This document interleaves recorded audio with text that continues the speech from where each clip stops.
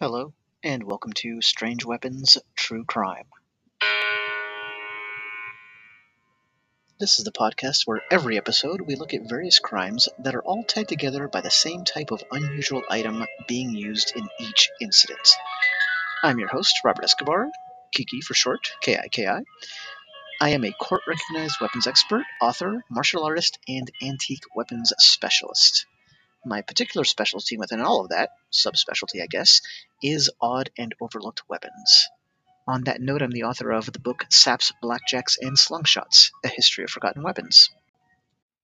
Episode 4, The Breath of Death.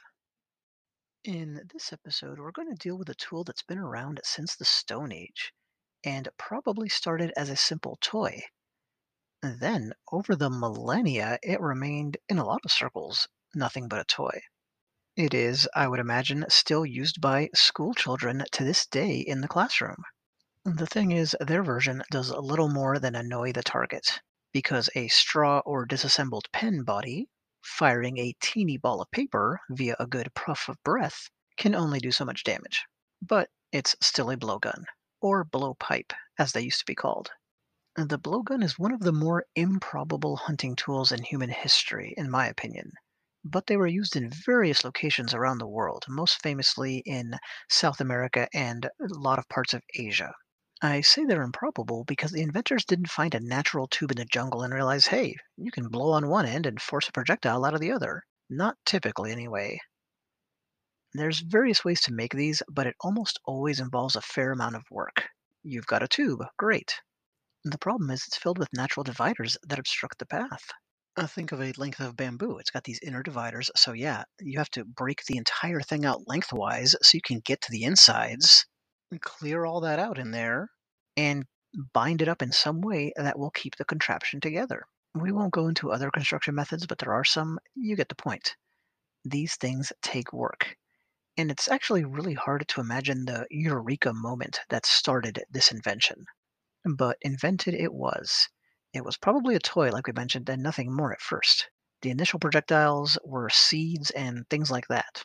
Well, you can only do so much damage by blowing a seed at something, right? Later, though, using clay pellets upped the damage. The ammunition evolution continued all the way to, of course, the dart. The conception of these may be hard to imagine, but the reason they caught on once built is not. If you get the chance, I highly recommend making your own cheaper than dirt blowgun and playing with it. Take a 5 foot, something like that length of PVC pipe, buy some nails, use sticky notes and scotch tape to give the end of the nails a paper cone, and you're ready to go. My kids and I could put these cheapo darts into a plank of wood roughly the size of a pizza box from about 40 feet away after just a little practice. And even at that distance, they hit with an impressive thwack. The point is, this is a very intuitive tool. On top of that, the ammo is less labor intensive than making an arrow or a spear, and you can carry a lot more of it much more easily. Another big selling point about the tool is that it's practically silent. So if you miss, say, a bird sitting up on a branch that you're trying to bring down for your dinner or for a snack, it might not even notice and just sit there so you can try again. The main drawback of the blowgun is a lack of stopping power. That's why hunting targets were restricted to birds and other small animals. I think you probably know how indigenous hunters compensated for this weakness with poison. Many clever concoctions were designed for this purpose. The quintessential one might be from my parents' native land, where the Colombian dart frog lives. Some of these thumb-sized critters have enough poison on their skin to kill 10 adult men. Whether plant or animal based, the poisons were often lethal, but could also just paralyze the victim, where, whether human or animal, it then had no choice but to lie there helpless and wait for its fate. The lethal poisons weren't any better, they certainly weren't more pleasant. It's not like the target dropped dead almost instantaneously, as we've seen in countless movies. Where the human victim clutches the spot they were shot in, makes a face, and keels over. In fact, I saw the movie Jungle Cruise just recently with my kids, and The Rock and Emma Stone and others, yeah, they get hit by a dart fired from the jungle, and bam, they're down. No, in reality, it would be more like feeling a sharp, mysterious sting, finding the spot of the pain, seeing the dart sticking out of your body, and realizing, as Lin-Manuel Miranda might say, three fundamental things at the exact same time. One, you would soon be dead. Two, there was nothing you could do about that. Three, you were about to feel your body slowly shutting down as your nervous system begins failing, followed by your organs. Fiction, whether movies or books, can also make you think that a poisoned blowgun attack is more common than it is. And by common, I mean that it happens almost at all. It was very difficult to find instances of people in modern times being killed with a blowgun. But these instruments do get used in crimes. Surprisingly, those crimes are almost always of the poison-less variety. Modern blowguns are used as hunting and sporting tools. And as my personal anecdote from earlier tests, they can pack a bit of a wallop. They're, of course, not powerhouses in that regard, not by any stretch. And you'd rather get hit with one of those than with a spear or an arrow or, of course, a bullet. But keep in mind, hunters bring down sizable animals with this tool, sans poison, like rams, deer, and even bears. The trick here is that they aren't firing needles or pellets. A broadhead variety of the dart provides a slicing in addition to piercing damage. So yeah, a well-placed shot with one of those and a good quality modern blowpipe can definitely be lethal. Luckily for the victims we're going to encounter, most, if not all, modern users fire the standard. This is probably a happy accident in that they simply don't know about the other option. The blowpipe is very different from the items we covered in our first three episodes. Each of those weapons normally gets employed by someone who either wants to kill the target of their ire or is at least willing to risk that result. Nowadays, the blowgun gets used by people who seem to have no intention of doing that. It's more like a dangerous prank tool at its most benign and a kind of disturbing, I want to hurt people but not get caught tool on the other end of the spectrum. The temptation to use it outside of those bounds is apparently too much for some people to resist. What am I talking about?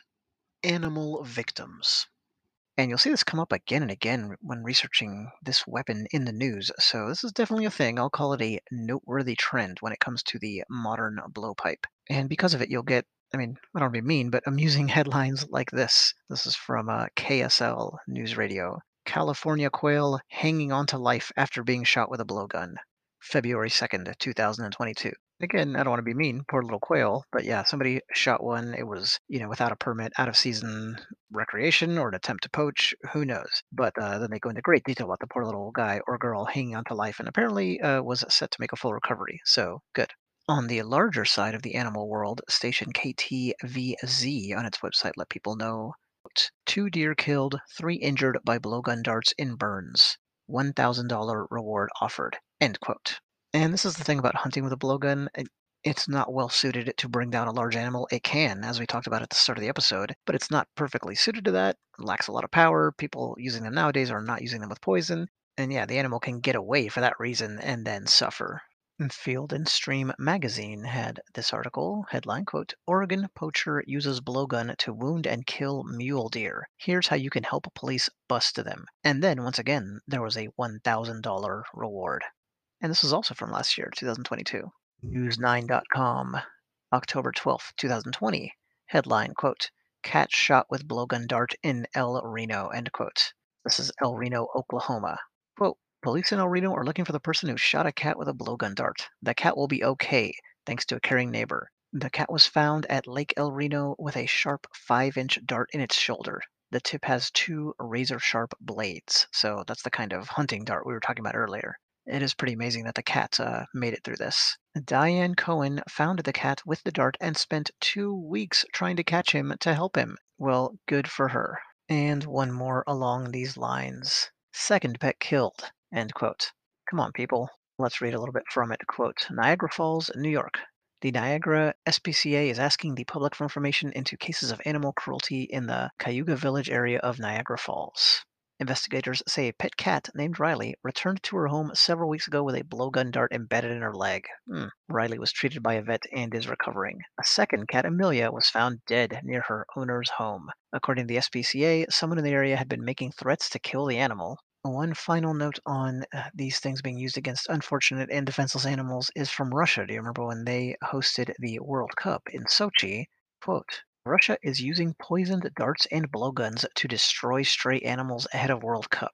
End quote. So yeah, this time actual old-fashioned blowgun poison darts. Of course, these were made with a modern twist, showing a truly ancient, prehistoric technology still being effective and harkening back to its roots. We talked about the silence of this weapon being an advantage. I think that's part of this too, because there's a lot of stray animals that they were clearing out pretty inhumanely. But the silence of the instrument is probably how they happened upon this, right? They don't want neighbors waking up, yelling at them, wondering what's going on, calling the police, even though they obviously had, authority to do this. Not saying it was a good thing, but they did.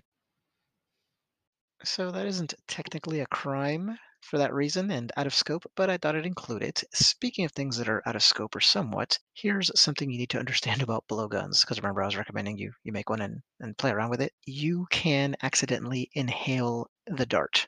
It can be kind of instinctual to put your mouth on the end you're going to blow through and then inhale. Bad idea. The darts are very light, so they can get sucked into your windpipe. And yes, people have absolutely died from doing this. I found an old account from like I was like, here we go, 1857, warning parents of the very real danger.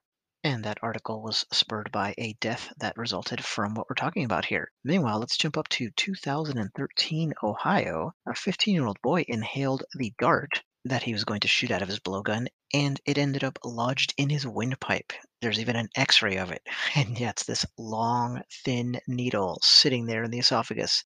Very fortunately, it's kind of oriented, vertically and just kind of sitting there. So pretty lucky overall, even though it required emergency surgery to, of course, remove it. I mentioned earlier how our instruments can be more of a prank tool. In modernity, quote, police arrested a 25-year-old man after they said he shot his former coworker in the butt with a homemade blowgun earlier this month, end quote. That's from KOCO 5 News in Oklahoma. The copy there probably could have been a little bit better on their part, but hey. And there's actually an instructive point in that story too. The man just took a needle, didn't alter it anyway, and shot it out of like a straw. So that can work.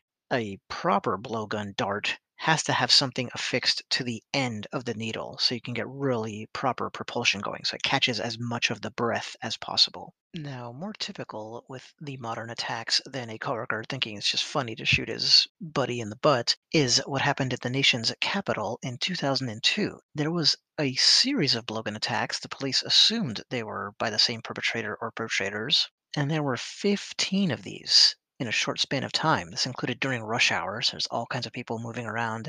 We talked about how this could be, it seems like an attractive tool for some people who want to, hurt people and get away with it. It's basically silent, like we talked about. It's not like firing a gun, obviously, and you can just kind of fire, move on, and I guess some people get a thrill out of that and then keep doing it. One man, quote, felt something whiz by him and it turned out to be a dart. Fortunately, it didn't strike him. We did recover the dart, end quote, said police investigating. The first victim in this spree was a 13-year-old boy who was hit in the torso while he was waiting for a bus. Just 15 minutes later, a 53-year-old man standing on the sidewalk got hit in the elbow, and on it went. None of the injuries, luckily, turned out to be serious. Let's go to Florida in 1996, Pompano Beach. Two teens, brothers, who lived in a wealthy neighborhood were caught and charged with attacking a black cyclist during an early morning incident as they rode around in their mother's red Mercedes. Not overly entitled punks at all. Yeah, I mentioned the race of the victim because that was definitely a part of this. This was a hate crime. One of the teens, I don't know why he was this stupid, but admitted to the police that he and his brother had had a conversation about going out and shooting some, let's just say, ends. So great job, mom and dad. Not a lot of details here, but to jump all the way across the country to California, two tourists were struck by blowgun darts while they were walking on the Golden Gate Bridge. So I'm sure that ruined their sightseeing. A California Highway Patrol officer was flagged down by a man who had a long metal dart that went through his jeans and pierced his skin. The dart was about 5 inches long. We haven't been to the Northeast yet, I don't think. In the Bronx, two teenage boys were arrested after two separate attacks. In the first of those, the victim was a man standing on the corner of Bensonhurst Street. The interesting thing about this story is they actually have a picture of the wound. The man lifts up his shirt for the reporter. So let's get into the kind of forensic side a little bit here. You would think a blowgun needle causes a very narrow wound, which it does, of course, a very extremely narrow entrance wound, kind of like we talked about with the ice picks last episode. You see the man's belly where it went in, and he has a large purple bruise. So to glance at it, you would think he'd been hit with, I don't know, a rubber bullet or something like that. One of the incidents involved a 66-year-old man who was sitting with his neighbor in an SUV at the corner of 86th and 32nd when, quote, several darts flew in through the car's open windows, end quote. Yikes. The man said he felt like he had gotten punched in the thigh, saw the needle in his leg, and then the other one in his stomach. Quote, I was very afraid. We did not know if the needle was poisoned. They quickly closed the windows of the vehicle, and a shower of needles continued to ping against the car. And now for something a little different. I'm finishing up my next book, and one thing that gets touched on repeatedly throughout my manuscript is how prisons are a laboratory for weapons invention and improvisation. For instance, in the most dangerous and secure part of San Quentin Prison, these are death row prisoners, but not just regular death row prisoners. They're from that population, the ones that are considered so dangerous that they have to be kept in a separate facility. They regularly lash out at the guards in many different ways, the worst of which, or the grossest of which, is what they call gassings. This is from the Baltimore Sun. Quote, in which prisoners hurl cups filled with feces and urine or blood at the faces of guards, end quote. Blech. So they get attacked with shivs and shanks and razor blade based weapons, as you can imagine, but there's also a ranged attack, and that is where we get particularly interested. Quote, they have seen darts made from paper clips, heavy duty staples pried from cardboard boxes, or legal binders and copper wire from television antenna. Each dart had been filed to a lethal point on the concrete cell floor. The missiles were often fired from makeshift blowguns made from tightly wound newspapers hardened with dried oatmeal. End quote. American Law Reports, Volume 65 from 1988, noted an instance where a prisoner, and I'm sure this is not a singular instance, used a homemade blowgun against a fellow inmate. And just for fun, I'll mention a kind of blowgun that has been used in prisons as well, but this is more of a homemade flamethrower. Powdered creamer for coffees is usually not allowed in penitentiaries, and that's because it turns out it's highly flammable. So you can throw some at somebody's face and, throw it across an open flame where it then ignites, or you can blow the creamer through a straw and across your open flame and into the victim's face. I told you there was a lot of weapons creativity in prisons. Now I'm going to read from a publication. Somebody luckily scanned this. It's wonderfully cheesy looking in retrospect, but it was, acceptable at the time. This is a kind of a magazine slash pamphlet published by the Florida Sheriff's Association, December 1982 to January 1983. It's kind of an internal publication, like a Stars and Stripes for Florida sheriffs, I guess. And the cover story had Sergeant Joel Lowry holding a blowgun, quote, donated to the Santa Rosa County Sheriff's Department, end quote. Here's a caption from the second picture. Quote, close-up shows how a dart made from a piece of wire and a bead is loaded into the blowgun, end quote. So that one, it kind of looks like somebody's holding a, not a thumbtack, but the tacks that you pin up on a map to maybe show points of interest. It's got the round bead-like head. Yeah, like that. I did not know that could be blowgun ammunition, but it makes sense. If that bead-like object at the end takes up the circumference or most of it of the barrel, then it's also going to catch the air. So let's read the cover story from this old publication. It's not very long at all. Quote, blowguns blitzed after darts injure people and animals. Santa Rosa County Sheriff J.A. Jim Powell thought he had encountered just about every kind of emergency law enforcement officers face in their daily rounds. Then he began to get weird reports that someone was driving around the county wounding people and animals with darts fired from a blowgun. It seemed incredible, but when he got to checking around, he discovered the reports were true. One woman was said to have suffered a collapsed lung from a dart. 5 persons were injured by darts and treated at the Santa Rosa County Hospital. About a dozen darts were pulled from the hide of a cow out at a pasture. Other darts were found embedded in doors, concrete block houses, and a dog, according to news reports. Powell said the dart attacks could snowball into a severe problem, and the Santa Rosa County Commission promptly passed a tough ordinance that had the effect of outlawing blowguns. The ordinance, which was said to be the first of its kind in Florida, defines blowguns as deadly weapons and requires blowgun owners to obtain gun permits. Sellers are required to sell only blowguns manufactured with serial numbers and to keep records of sales. A merchant who had been selling blowguns was quoted as saying the ordinance will have the effect of outlawing them because they do not come from the factory with a serial number.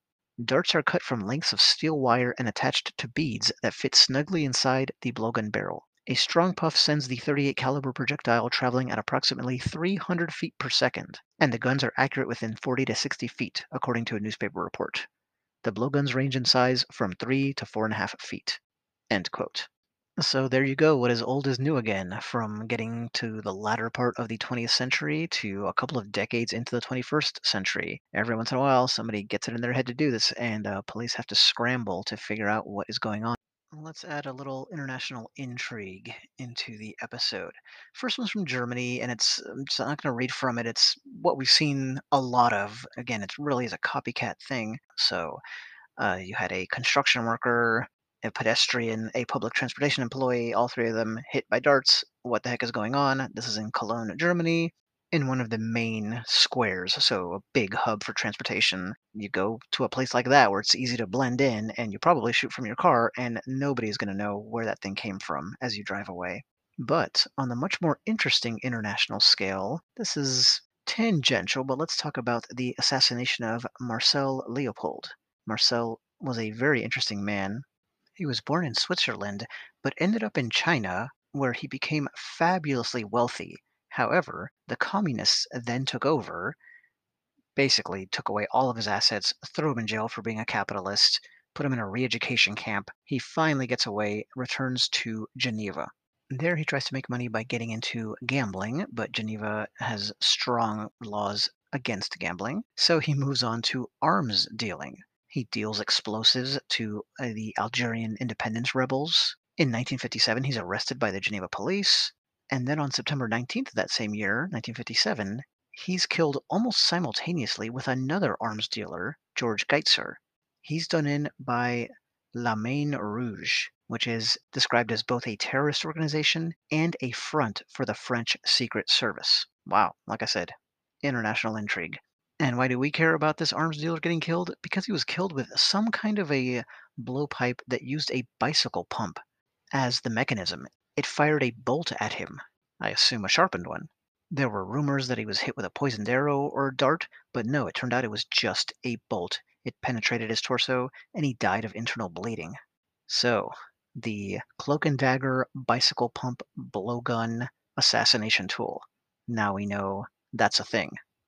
Now, I know that we haven't had anyone actually killed with a blowgun proper, right? Yeah, that's how rare such a thing is. But it's not that it didn't happen in the 20th century, in modernity. I'm going to prove to you that it did by reading a preview excerpt from my upcoming book, Deadly Ingenuity. Important to note that Malaysia is kind of like the center of blowgun development on that side of the world. It seems that it's spread from there to many other parts of that hemisphere. And anyway, quote, meet the Malaysian Special Forces unit called the Senoi Prak. These soldiers were drawn almost entirely from tribal populations, and their name translates as the rather direct war people. Now I'm quoting from a source that I'm quoting within my upcoming book. Particularly memorable to the Senoi Prak troopers were those encounters in which they used traditional weapons to pick off scores of MRLA cadres, one at a time in a leisurely hunt that lasted for days. They still delight in recounting episodes about their prowess with blowguns. The crossed blowguns prominently displayed amidst their former regimental insignia remain a symbol of great pride to members of the unit, and a reminder of the good times blessed by many kills. This type of killing was best accomplished when the stalker was safely concealed behind the thick new foliage found in those jungle areas.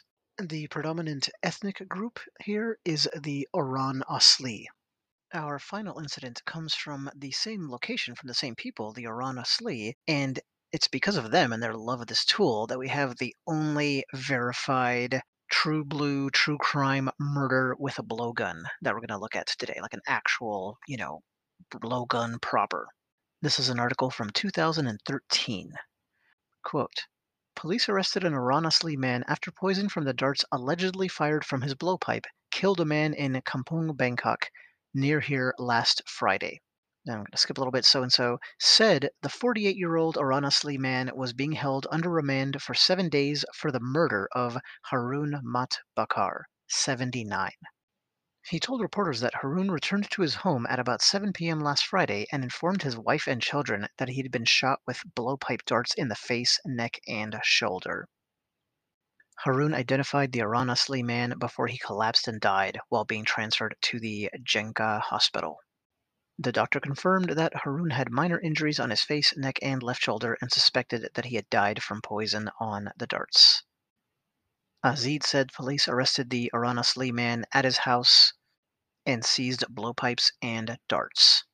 He said the motive for the alleged attack on Haroon was being investigated. The Arana Slee, who traditionally depend on the jungle for their livelihood, use poisoned darts in their blowpipes to hunt small animals. End quote.